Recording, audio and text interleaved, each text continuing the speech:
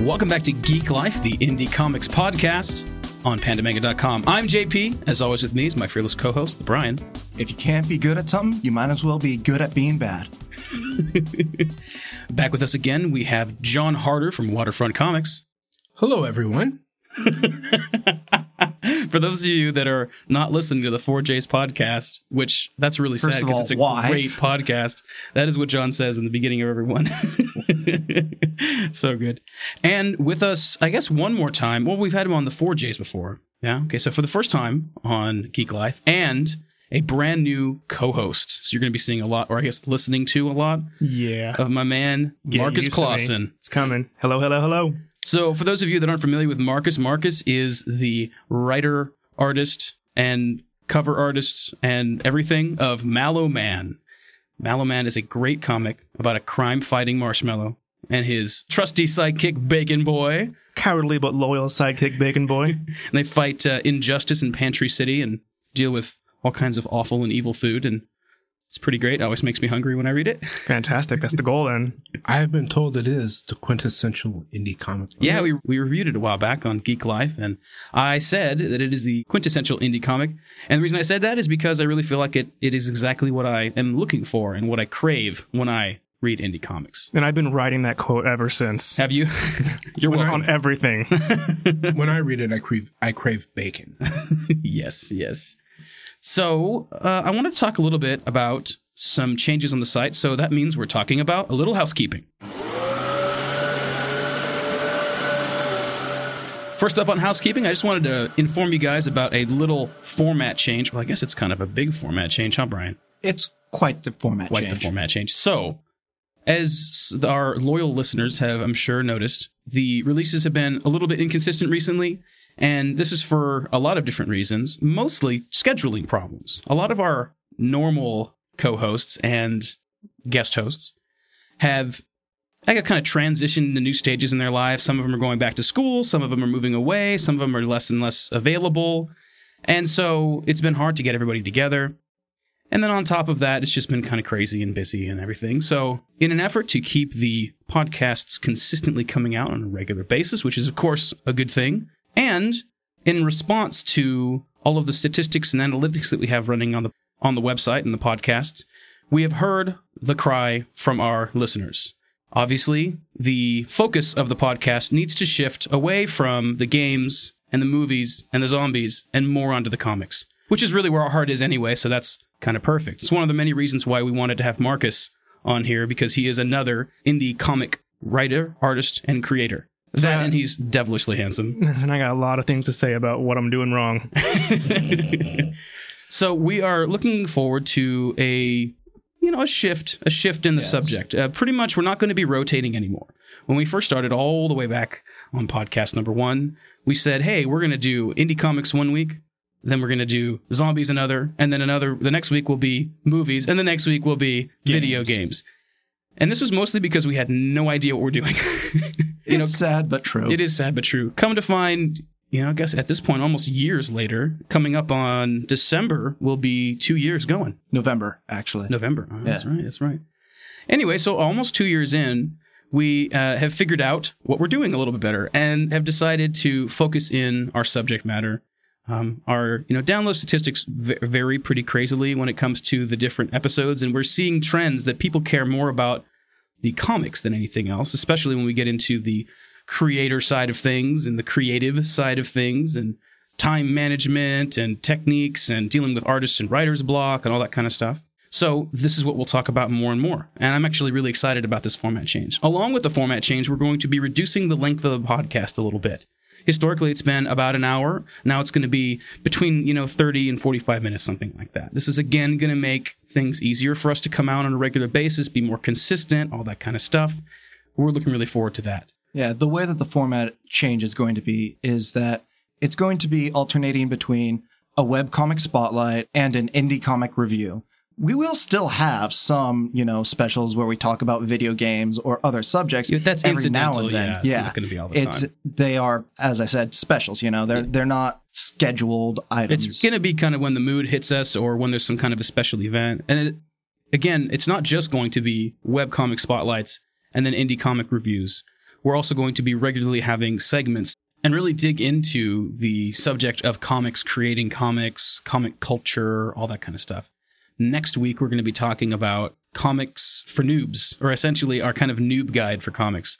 You know, you walk into a comic book store and you're like, WTF, mate, there's so many things. It's just wall-to-wall paper and pictures, and I recognize some stuff, I don't recognize other stuff, I don't know what to do, and it can be a little overwhelming. So, Or in your case, I remember you were reading the Avengers comic and you're like, what the fuck? There's a guy who's the universe? you're right. Exactly. So I think that it's going to be really fun to talk about, and we're going to wrangle John Harder back on there with us to drop some knowledge on us. The bad thing was I said that too. Nice. One last thing in the change in format. Brian is going to be stepping down into a little bit more of a backseat role. He'll drop by whenever he damn well pleases because he is magnificent and magnanimous and glorious. But will be pretty much not on every episode like he used to be. He's not going to be one of the co-hosts. He's going to be a guest host to switch roles. So Marcus is stepping up, filling his shoes, his, again, giant magnanimous shoes. And, Good luck with that. Right. And then Joe will be staying on as a co-host. He's a very dedicated dude and always into it. He's not here today because of scheduling issues. Again, school. But we are finding time so that we can all get together and record in the future. Yeah, if you've noticed throughout the summer, I've been on fewer and fewer episodes, and that's because life has just been a little crazy, and that doesn't seem to be slowing down anytime soon. So Yeah, that's true. Cool. Whenever I think of La Vida Loca, I think of the Brian. that makes So sense. you look it up in the Encyclopedia Britannica. Living La Vida Loca, it says entry 1, Ricky Martin. Entry 2, The Brian. Entry 3, Menudo. All right, well, let's go ahead and get into our subject of the week. This week we are talking about an indie comic from the web, or as some people say, a web comic. It is called Brood Hollow. Now, John Harder told me all about this one. He was very excited. John is a bit of a Kickstarter troll. Just spends all day thumbing through Kickstarter, and it's great because he comes at us with all this really cool stuff. So, John, why don't you tell us a little bit about why you picked this one and why it stood out to you in the first place? Well, what stood out to me on Kickstarter was, one, it was funded for like 1,000% over what it asked. Which is crazy. So right away, that got me to look at it. And the Kickstarter page was laid out very nicely. And the artwork, while not being super detailed, it looked very, very pleasing. So it was, Yeah, it's check it excellent out.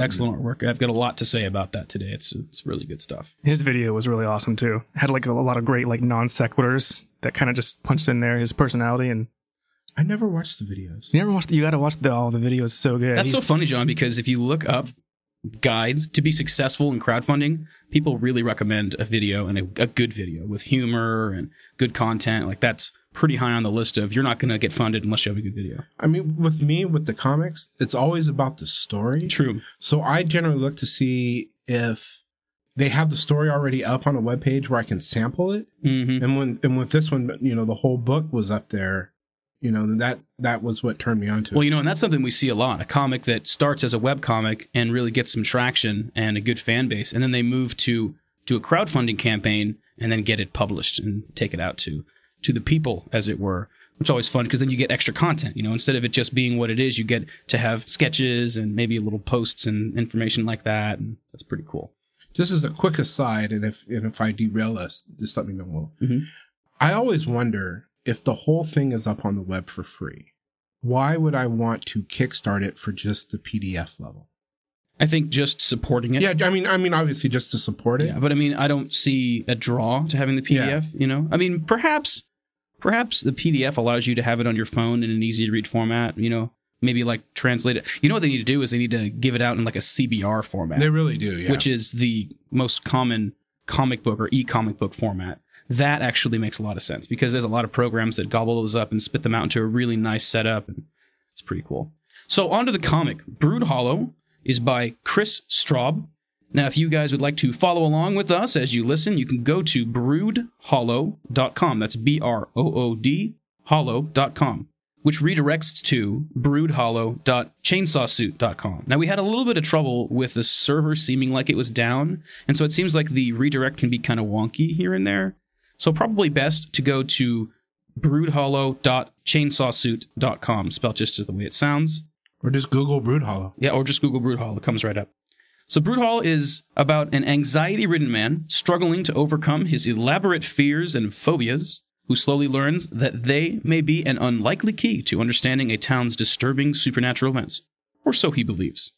So let me just go ahead and pull up the About the Author page on the website. So, Chris, creator of the Gag-A-Day Chainsaw Suit and sci-fi saga Star Slip.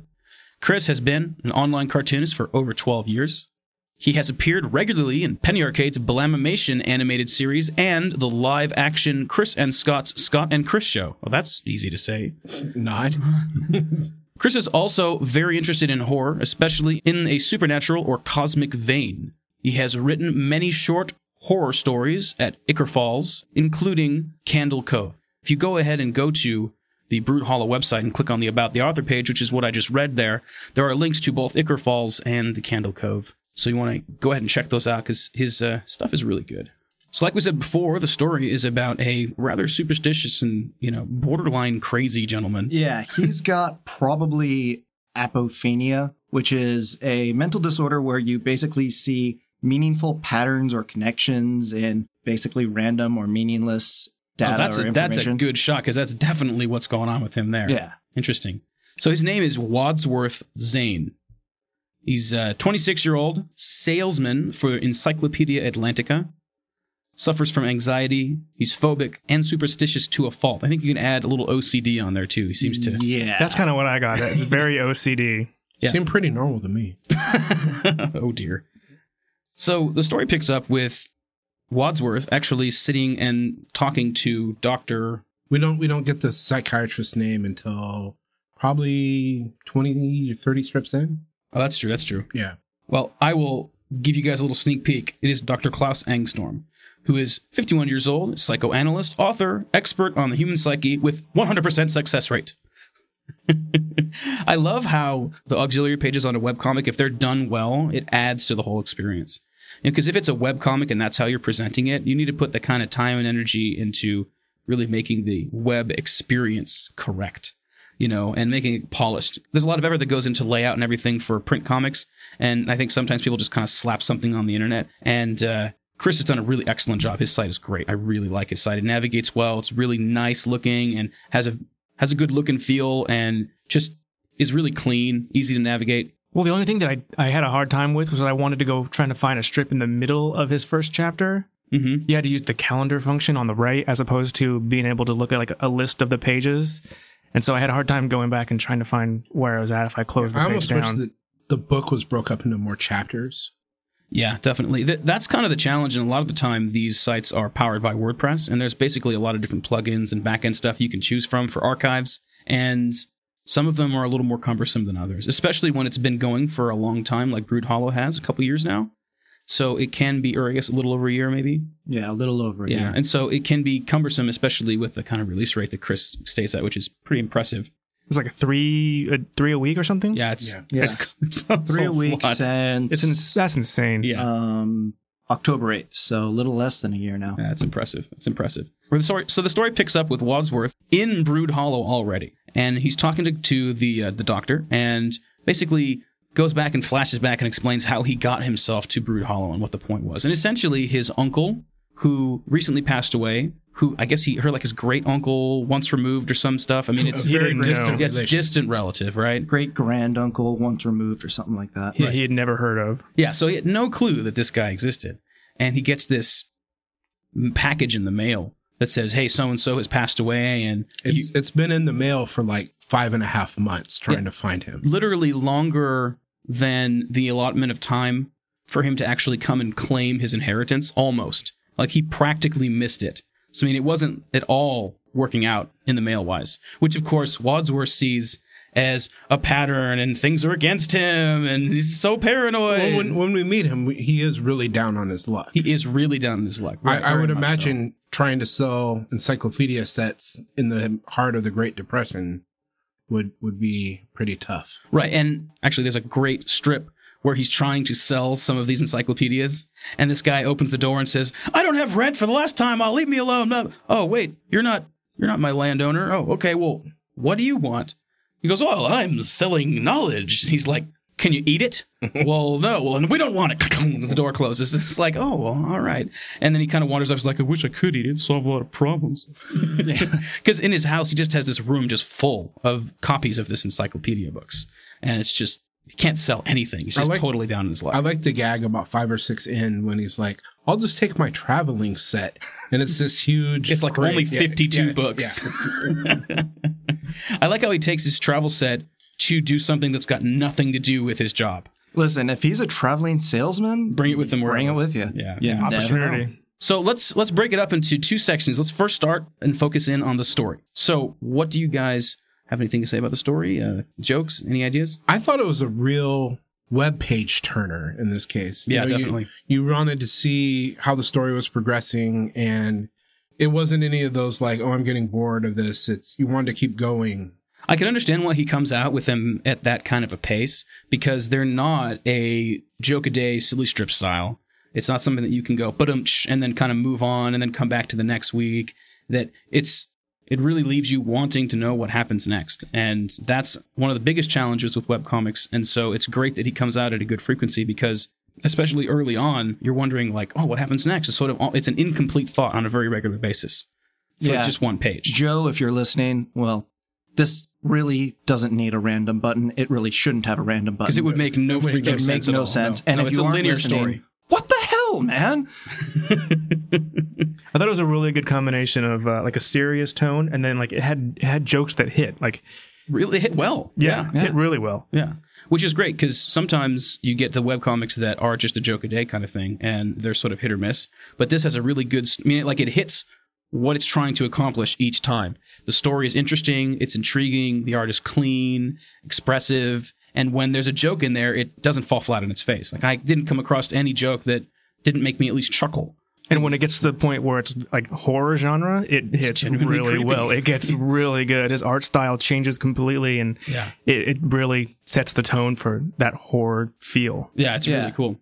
And it's got a great cast of characters. I mean, the Bottlefly Boys, those guys are awesome. Their character design is amazing. The Bottlefly Boys have the greatest character design, because they all basically have the exact same eyes, but then have, different hair and face and clothes and stuff like that. But like, they all are related somehow, clearly. Well, no, they're not. Oh, no, they're not? They don't actually say one way or the other. Well, they kind of jokingly, he says like, are you guys related? And they go, ha, ha, ha, come follow me. He doesn't really answer it. Yeah.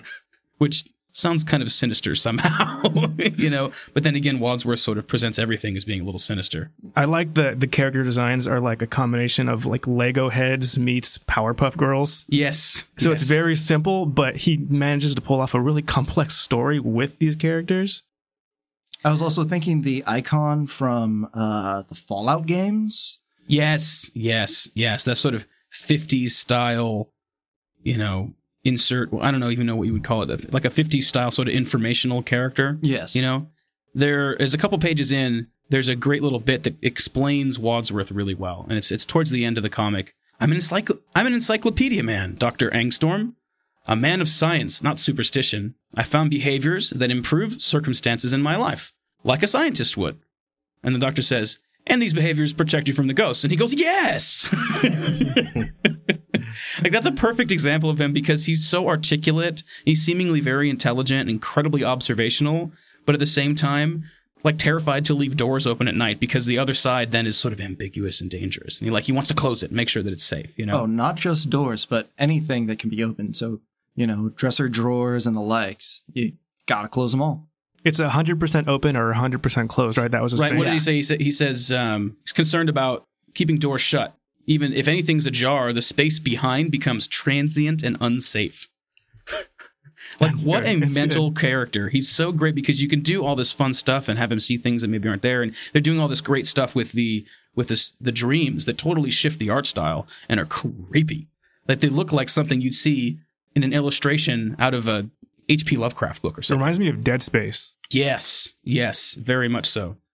Yes, and I love his French dream skeleton buddy. That character's great. Nice. I didn't think that behavior was that strange, though. No, it reminds me of how I was when I was a kid, and I would watch a scary movie, and I'd get home, and I'd need to close my closet and close my window, like my window shade, just to make sure that there were no like just gaping dark spaces in my room. I mean, I may have a touch of OCD that I didn't know about, but like when Jamie will leave like a cupboard door open, I'm like, damn it, and I have to close it, but I always thought it was just like a safety thing because I didn't want to bang my head on it, and not realize it was. Sure. Right. But you didn't think ghosts were going to come out, right? If you didn't close it. Maybe. Don't tempt Jeremiah, right? Yeah. Don't tempt Jeremiah. We have two ghosts living here. We have Jeremiah downstairs, and then Mary, who lives up here. Really, I didn't know that there was a second ghost. Oh, there's a second ghost, Mary. She had a sordid past. We'll have to do a ghost. Yes. So one of the things about in the time that Brood Hollow was. Oh yeah, probably about. I thought that is interesting that he's so often in his head. Like there were several pages that were just him just talking to himself, or almost, I would say, not just, but largely. It was just him talking to himself. And he like imagines his moods and emotions as almost like a personified something. Like, I'm not saying that he sees them, but he'll say something like, well, and then along comes worry, or, you know what I mean? Like that kind of stuff. Like, I didn't catch that. Interesting. Yeah, it's a couple. I mean, it's early on when he first is coming off of the train station at Brood Hollow, and he's talking about being nervous, and it's just he has compartmentalizes things really well, and so it's interesting because it takes advantage of one of the coolest things you can do in comics, which is inner monologue. You can get away with a crap ton of inner monologue in a comic, and it doesn't feel forced or awkward or weird or anything like that. When you start to transition into animation and movies and things like that, it really gets kind of forced and awkward, and it's very difficult to do correctly. And comics lend themselves really well to lots of inner monologue. And Wadsworth is a very introspective and nervous sort of character, and you get a really cool picture of what's going on in his head. And there's, like I said, several pages. There's almost, by and large, him sort of processing what's going on and sharing with us a little bit about how he feels about something and the way his mind works. And it's very interesting because his mind sort of wraps itself around this environment and what's going on in his circumstances in a very interesting way. I liked how there's like random stuff going on that isn't explained. Yeah. Like there's this one, the strip on October 26th is he's talking to an elderly woman on a train, and they're having this conversation. And then it's the second to last panel, and he says, yeah, I'm going to Brood Hollow. It'll be my first visit. Have you been there? And then the lady like snaps around and she's like, young man, you woke me. So was he really talking to her? Was it right? Did he lose time there? And it's not ever explained not anywhere else. So and he tries to talk to her again in the next page as he's walking off of the train, and she just will not respond to him. And so it's kind of like, what's real? Like it's sort of setting us up to have a sort of permeable line, or a sort of like squishy line between reality and fiction and what's in his head and what's tangible. I really like that there were points in the strip where I was like, oh my gosh, that's happening? That's crazy. And then later on you're like, wait a minute, did that happen? Right, yeah. I think that the final thing I want to say about the story, and that segues well into the art, is that he has some visual foreshadowing that's really cool. Like, did you guys notice when he got to the train station to go to Brood Hollow, and he tries to get on a train, and the guy's like, no, that train over there. And it looks like a train like that belongs in Silent Hill or something. It's all rusted and awful looking and has way more detail than anything else. Like everything else is pretty much monochrome most of the time with a little bit of a Photoshop texture over it. But this train had all this detail, this rust, and it was creepy and had this very different palette to it than everything else around it. It really stood out, and it was just kind of like, oh, that train? Didn't it look like it was like an older train? Like say like a train you would have seen 50 years earlier. Well, he was saying it looked the rusty. conductor guy. Yeah, the guy that he was talking to that pointed him to the train, he said that's like the last train that's on those tracks, like that fits on those tracks. It's like almost like a different format or something before they changed over. So any other thoughts about the story before we move on to the art? It's also a very interesting town because it's a town like that's just got like a holiday pretty much every single day. Right. Town They of jumped into that 1,000 pretty quick. holidays. Yeah. And they say, when you say hello, you say hello, hello, hello for 3 whatever times. reason. And they try and get him to do it, and he's like, no. Yeah. And the great thing is that any other greeting you just say once, but if it's hello, you say it 3 times. There seems to be some eccentricities to the town. I think moving forward, we're going to find more and more sort of odd things going on there that the townsfolk are like, yeah, that's just how it is here in Brood Hollow. It's wonderful, isn't it? You should do it too. Yeah. I actually really liked looking at reading on the holidays. Like I can think of 3 off the top of my head that showed up in this one. There was Banner Day, there was Ouster's Eve, and then there was there's one more that they had mentioned, but like it was cool that they just kept on kind of coming up. It was like, oh yeah, it's this day. Well, yeah, it's something like an ongoing thing because it's supposed to have so many holidays. And there are certain things that I love that I don't want to give too much away, but there is kind of a bat attack where you're wondering how much is real and how much isn't. And he finds one of the bats the next day and keeps it and names it Mercy, and it follows him around like a loyal puppy dog. It's awesome. And you can buy the Mercy plushies on the site, by the way. Yeah, there's good stuff in the store. And also, I kind of have to mention this because I don't want to give it away and how the story works and everything for those of you who haven't read it all. But the final panel, it's like, holy... Of what's out at the time of this recording. Well, this is the final panel of book one. Oh, book one. Yeah. So the final panel of book one. Well, there's going to be more coming back soon, right? I think book 2 is scheduled for October. Not 100% sure on that, but... I think there was a post saying back in October. Yeah. So I can't wait for that to come out because it's like, how dare you leave me on something like that? It was such a beautiful, I didn't see it coming at all. Oh, nor did I. And when he says what he says, it's just like, really? Really? We're leaving it like that? Okay. But I guess I'm going to read more. So many more things make so much more sense in a way, with how a lot of the things go on in that town and how people behave in the town. Makes you want more, yeah. I mean, the general populace's behavior in the town it's eerie in its own little way. Like, everyone is a little too friendly when he first gets there, and that to me is that's sort of a creepy Pleasantville thing going on. Yeah, it's like, remember, it is small town 30s. True. Well, before we move into talking about the art of Brood Hollow, we're going to go ahead and take a quick musical break. Music will be provided by our friends over at Air Plus Recordings. And we'll see you guys when we get back. Listening to Geek Life, the Indie Comics podcast. Stick with us.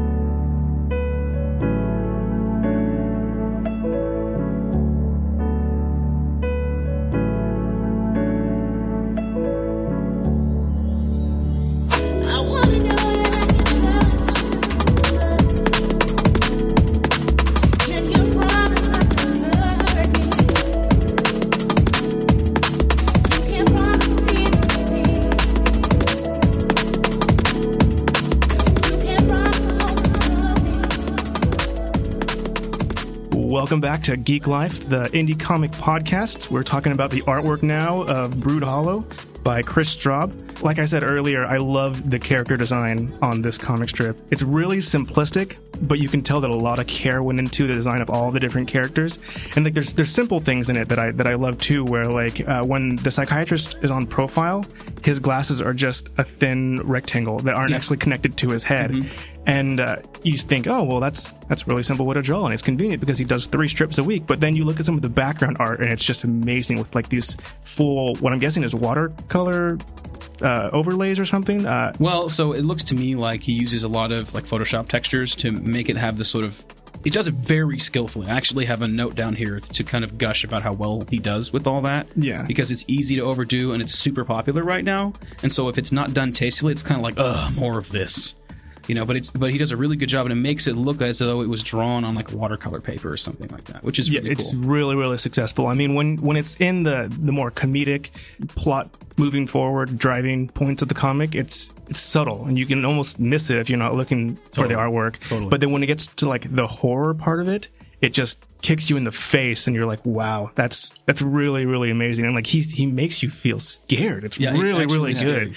Yeah, I would say that his character style strays a little bit into the iconic realm For those of you that haven't read Scott McCloud's excellent book, Understanding Comics, that should be top of your reading list if you're a comic fan of any kind. Or if you want to make comics, especially if you want to make comics. Oh, yeah. But I mean, even it increases your ability to appreciate comics. It's such a high level. It's such a great book.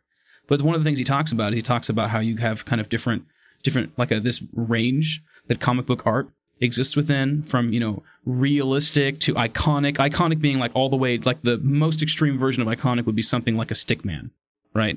Where it's very clear what it is because it's iconic imagery, but it's not anything like realistic would be. And then you also have kind of another realm where it becomes a sort of abstract, like abstract art, where they're, you know, using squares for eyes, but it's in the right position, and so you can tell what it's meaning, but it's sort of implied more than described. And I think that that's one of the cool things that he has going on here, because Chris does a great job of having really iconic looking characters, really what other people would call simplified characters, but they are still very expressive, and it's very clear what they're thinking and where they're looking, and they're very distinct from one to another. But then also he has a lot of these elements of kind of a little bit of an abstract flavor, like you were talking about how he does the glasses, right? That's very an abstract sort of thing, because it's clear what it is, but it's not at all how glasses work, like at all. Yeah. You know, and there's several things like that, especially some of the background stuff is very much like that. But he does a great job of dancing that line. He has more abstract expression in his art than most webcomics that you see. He dances around that realm a lot. It's very cool. And I love the horror designs, I guess I should say. Which jump straight into the super detailed, creepy, dark, just... Ooh. Incredibly detailed, incredibly creepy. And it's for anything that's either real or perceived. Like when you first see the Bottlefly Boys, because they're coming out of an alley, they just kind of like say something like, hey, to him. And he's thinking that they're a bunch of goons that are going to jump in. Attack him, yeah. And they look like these hulking, evil looking guys. And the Bottlefly Boys are big dudes, but they're really jovial kind of people. And yeah, they're super friendly. Yeah. But he just figured that they were a bunch of people that were going to take him into the alley and beat him and steal everything that he has. But when he's afraid, things take on this sort of freaky sort of look. Yeah, it's so Chris expresses a great deal of flexibility in his artistic ability in this comic, which is really cool. A lot of the time comics have a very distinctive style and just sticks with that. Especially web comics that come out at a sort of breakneck pace like this. They're very often more in the iconic, simplified sort of realm, and they just kind of bang them out. But he takes the time to do these things here and there where it's appropriate. It's not feels showing like off. It fits in, really, even though it's a completely different art style. Definitely. Well, I feel like he made me feel like I could see from the point of view of Wadsworth, because when they showed the Bottlefly Boys, they were almost completely in silhouette. They're in a dark alley, so you get the perception right away of, oh yeah, those are big, scary guys. Like, you understand what the protagonist is going through and why he could be scared. And then the next thing you know, he turns it around and he's like, oh yeah, by the way, we're the Bottlefly Boys and we're just a jolly bunch of guys. Yeah, we're helpful. Yeah. We're coming from the speakeasy. Yeah. I love that they have a speakeasy that doesn't serve alcohol. Yeah, it serves some kind of decanting thing from some wood that they have there in Brood Hollow, but it does not alcohol, but it's got a kick like alcohol. It's like, what? One of the things I really wanted to make sure to touch on, because and Marcus mentioned it earlier, are the backgrounds. The backgrounds are great. And a lot of the backgrounds, at first glance, look like he's doing the kind of fast and easy, just blank, it's like a blank background with the characters in front and your speech bubbles.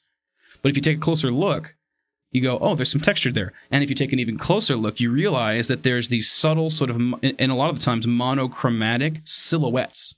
Silhouettes of trees and houses, silhouettes of people, silhouettes of fences, and all this stuff that gives this really clean and clear understanding of where they are and what's going on and atmosphere, but at the same time it really does a good job of fading into the background. Another thing you see people do a lot of the time is that instead of using black outlines or black line art for the background stuff, people tend to shift it to sort of a monochrome look where, say they have a chair that is brown, the actual depth of the chair, the fill of the chair, is going to be a more sort of sandy brown. And then what would be the black outline in a traditional comic is actually this like deep dark brown. And it helps things sort of fade. And then the characters tend to retain that actual just black ink.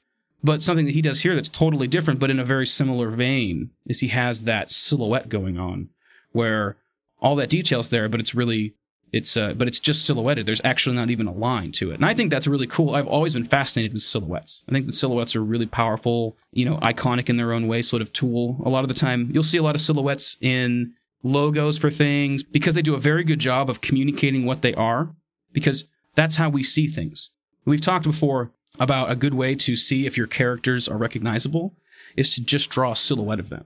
Like draw them and then just fill it in and see if you can tell who's who just by arguably their shadow. And obviously his characters are very much like that, but he does a great job of doing that with the backgrounds. And there was a couple of scenes where he was walking through the town, and it's just really cool. And for a while, it's almost all monochromatic. And then later on, he brings in, multiple different colors in the background, but he's still heavy use of the silhouettes, which I find super attractive. I'm so jealous of his character design because there's never a question in my head about which character is which character ever. It's like, that's clearly Wadsworth. Yeah. That's clearly the Doctor. That's clearly the Mayor. That's clearly, was it Mr. Blanchett? I love that guy. Mm-hmm. He's my role model from here going forward. I like to envision the voice of Will Arnett coming out of his mouth.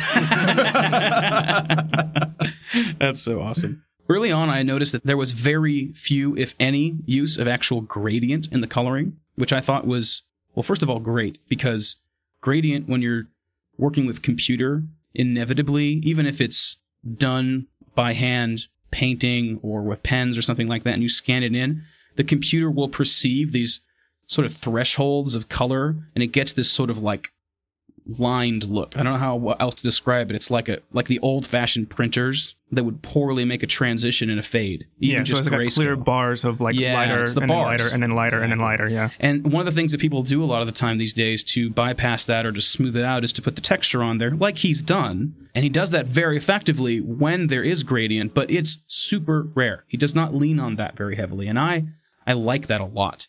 I think that that's a really slick way to go, and still manage to have his characters pop against his backgrounds. Because that's one of the things that's a common thing. You have much more complicated backgrounds, detailed, more realistic backgrounds on the more simplified, iconic characters, and it helps them pop right out of the backgrounds and really show. But he has arguably even more iconic, more silhouetted, sort of simplified backgrounds, and his characters still show through, which I think is really cool. I actually really liked when he did the silhouettes of characters when the conversation was still going. I didn't need to know who was saying what because it's clear based off of where the word bubbles are, but he would color the word bubble the same color as the silhouette of the character was talking. Really, and it was really just good use of palette. It was just, it was stupid proof. It was like that way, no matter what, I'm going to get this comic book. Nice. I think the last thing that I noticed that I really liked a lot and makes me go, oh, I need to do that. Did you notice that a lot of his thought bubbles or speech bubbles are not round? They're like rounded edged squares. Yeah. Which, let me tell you, as somebody who's had to try and figure out how to fit, word bubbles into a comic, it would be amazing to have a little bit of space in those four corners more. Using an actual rounded circle or let alone some kind of an oval, a surprisingly tiny amount of words fill up in a massive amount of space. Wouldn't you say, Marcus? Oh, yeah, definitely. I spend a lot of time when I'm doing my comic just trying to make them squeeze into the right bubble. It's a pain. Yeah, it is a pain. I don't know how many times I've gotten scripts from Joe, and Joe's, we give Joe a hard time for having lots of text in his scripts, and that's his style, and it's not as bad as we make it out to be. Mostly we razz him when he's here, really, or not here, obviously. Yeah, doesn't really matter. We'll razz him anyways. Yeah, but we tend to razz him about that, but it's really not that bad. It's very reasonable. But I don't know how many times I've get it, because it's different when you're making your own story and your own script. You can kind of it's all a little bit more organic and flexible. But when you're getting someone else's script, it's their vision, and you have to help them realize it, and that's very tricky. And when you, as the artist, are imagining how the page layout's going to be, what the kind of, I guess, essentially camera angle will be, all that kind of stuff, you have to work in space for the thought bubbles and the text bubbles and all that kind of stuff. And it gets to be almost oppressive in the pages at times, and it can be really hard to fit in there. And so the really inefficient circular thought bubbles and text bubbles are really kind of frustrating. And I'm honestly thinking that I might in the future, because I've already sort of set precedent with the comics that I'm doing now, but in the future, Brood Hollow was maybe want to fiddle with the sort of rounded square ones. And I think it looks good. It's clean. It fits a lot more text on there. It's efficient, and it's nice. It's really nice. I got a question for you guys when you draw, Marcus and JP. Do you lay out your word bubbles first before you draw? Or do you... In the thumbnails, yes. When I thumbnail, I kind of figure I'm going to need some space here, but that's about the extent of it. I lay my word bubbles out when I'm thumbnailing. I tend to do pretty dang detailed sketches, like super fast thumbnails, but like really detailed sketches, because that's just how I like to do it. I'm not real comfortable with shoring up my stuff and sort of like actually creating the look of things with ink. My medium and my favorite thing to draw in, I mean, even down to the feel of it scraping against the paper, I like pencil. That's my favorite. And so, but at the same time, ink is a hugely important thing, and so I like to have really detailed. So I tend to go way out of my way to really figure it out. I was just thinking, if you have it laid out, then there's no need to draw where a word bubble is going to be. And a lot of people don't figure that out at first, so they have all this detailed artwork that gets 3/4 covered up with the word bubble. Yeah, it actually, you can have a lot of efficiency when you think like, okay, especially after you've been doing it for a little while and you get a sense for, okay, this amount of text is probably going to take about this much space up, and I'm going to need to lay out this much. I mean, in comics, it's great because you can hide shit. I mean, that's the secret reality to one of the reasons why comics can happen so fast, is that the things that are much more challenging to draw a lot of the time very naturally fit out of the page. Like if you're going to do a full body, you see a lot of young artists, have them like holding their hands behind their back or something like that, because people really struggle with hands. But in a comic, if you're just having busts of people talking, it doesn't look like you're trying to hide something. It's just the way it susses out. It's the natural way of things. You watch a movie, you don't see people with their hands up, shoulder or face height. That's unnatural. They hang relaxed down at your sides. And so when you're having a lot of dialogue or something like that in a comic book, very naturally, you're just dealing with kind of, mid-chest, shoulder up. And then on top of that, if you've got a bigger page with a larger layout and you've got a lot of text over it, you can have them. For example, I did something recently where there was characters in a movie theater. And let me tell you, movie theaters are sort of a hassle to draw because there's a shit ton of chairs. And believe it or not, there's a lot of detail in those damn chairs.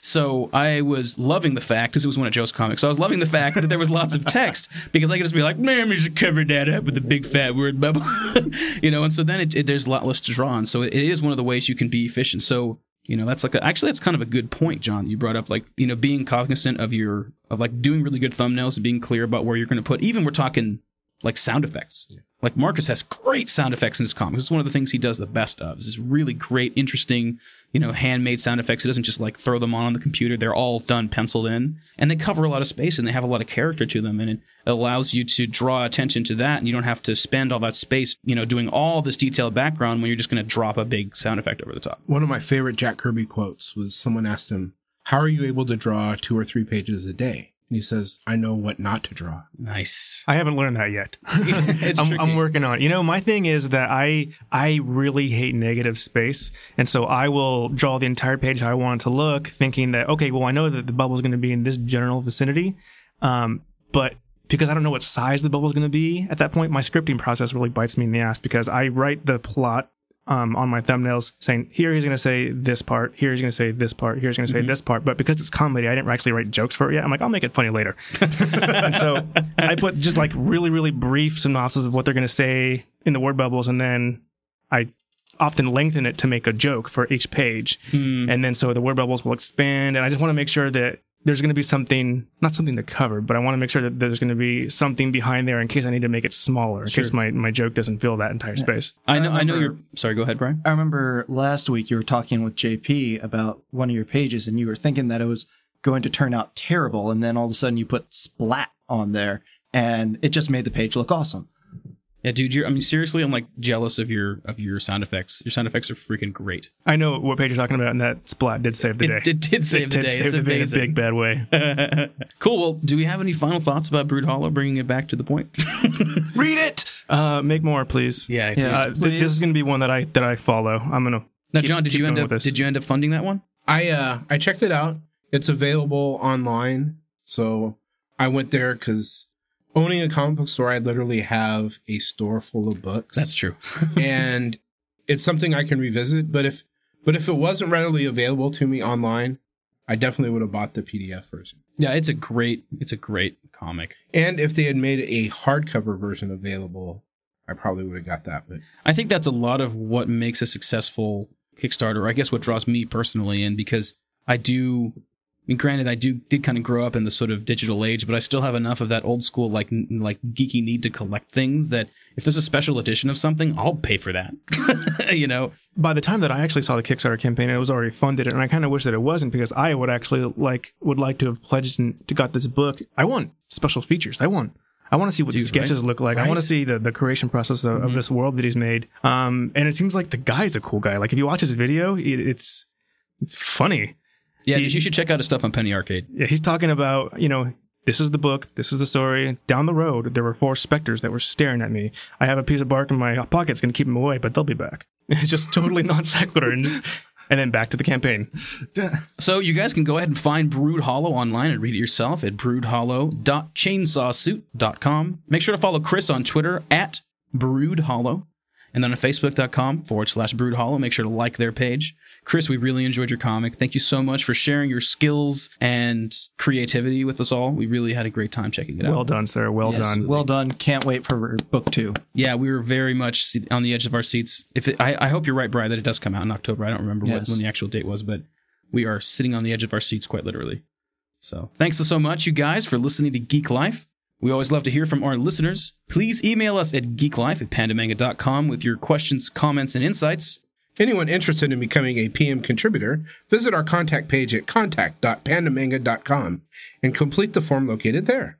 Music has been provided by AirPlus Recordings. As always, links to the artists and songs featured in this episode are available in the show notes at podcast.pandamanga.com.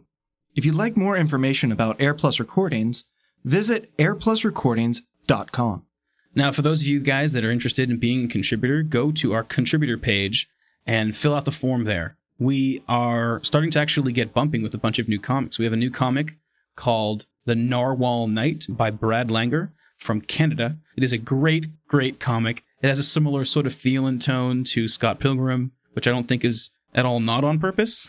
It's from Canada, too? It is from Canada, too. It's a great comic. It's about a guy and his friends dealing with an invasion of tiny ankle-high vampires, and it's fucking hilarious. So we're so glad to have Brad's stuff on the site, and we're going to do actually a whole look-through of his comic and do a proper spotlight. Also, Marcus's Mallow Man is going to show up on the website. We haven't decided about how much we're going to show, but definitely the first issue will be up. Yeah. So how the format and the release schedule and all of that will be coming out soon. We'll let you guys know as soon as we know. But look forward to checking out Marcus's excellent stuff, so you can look at his stuff and then listen to his voice, and you can have the complete Marcus experience. And then you can find me on Facebook and put a face to it, and then you can go to my house and stalk me and know where I live, or not. Don't do that. Well, thank you guys so much for listening, and this is JP, and we'll see you next time. Good night, everyone.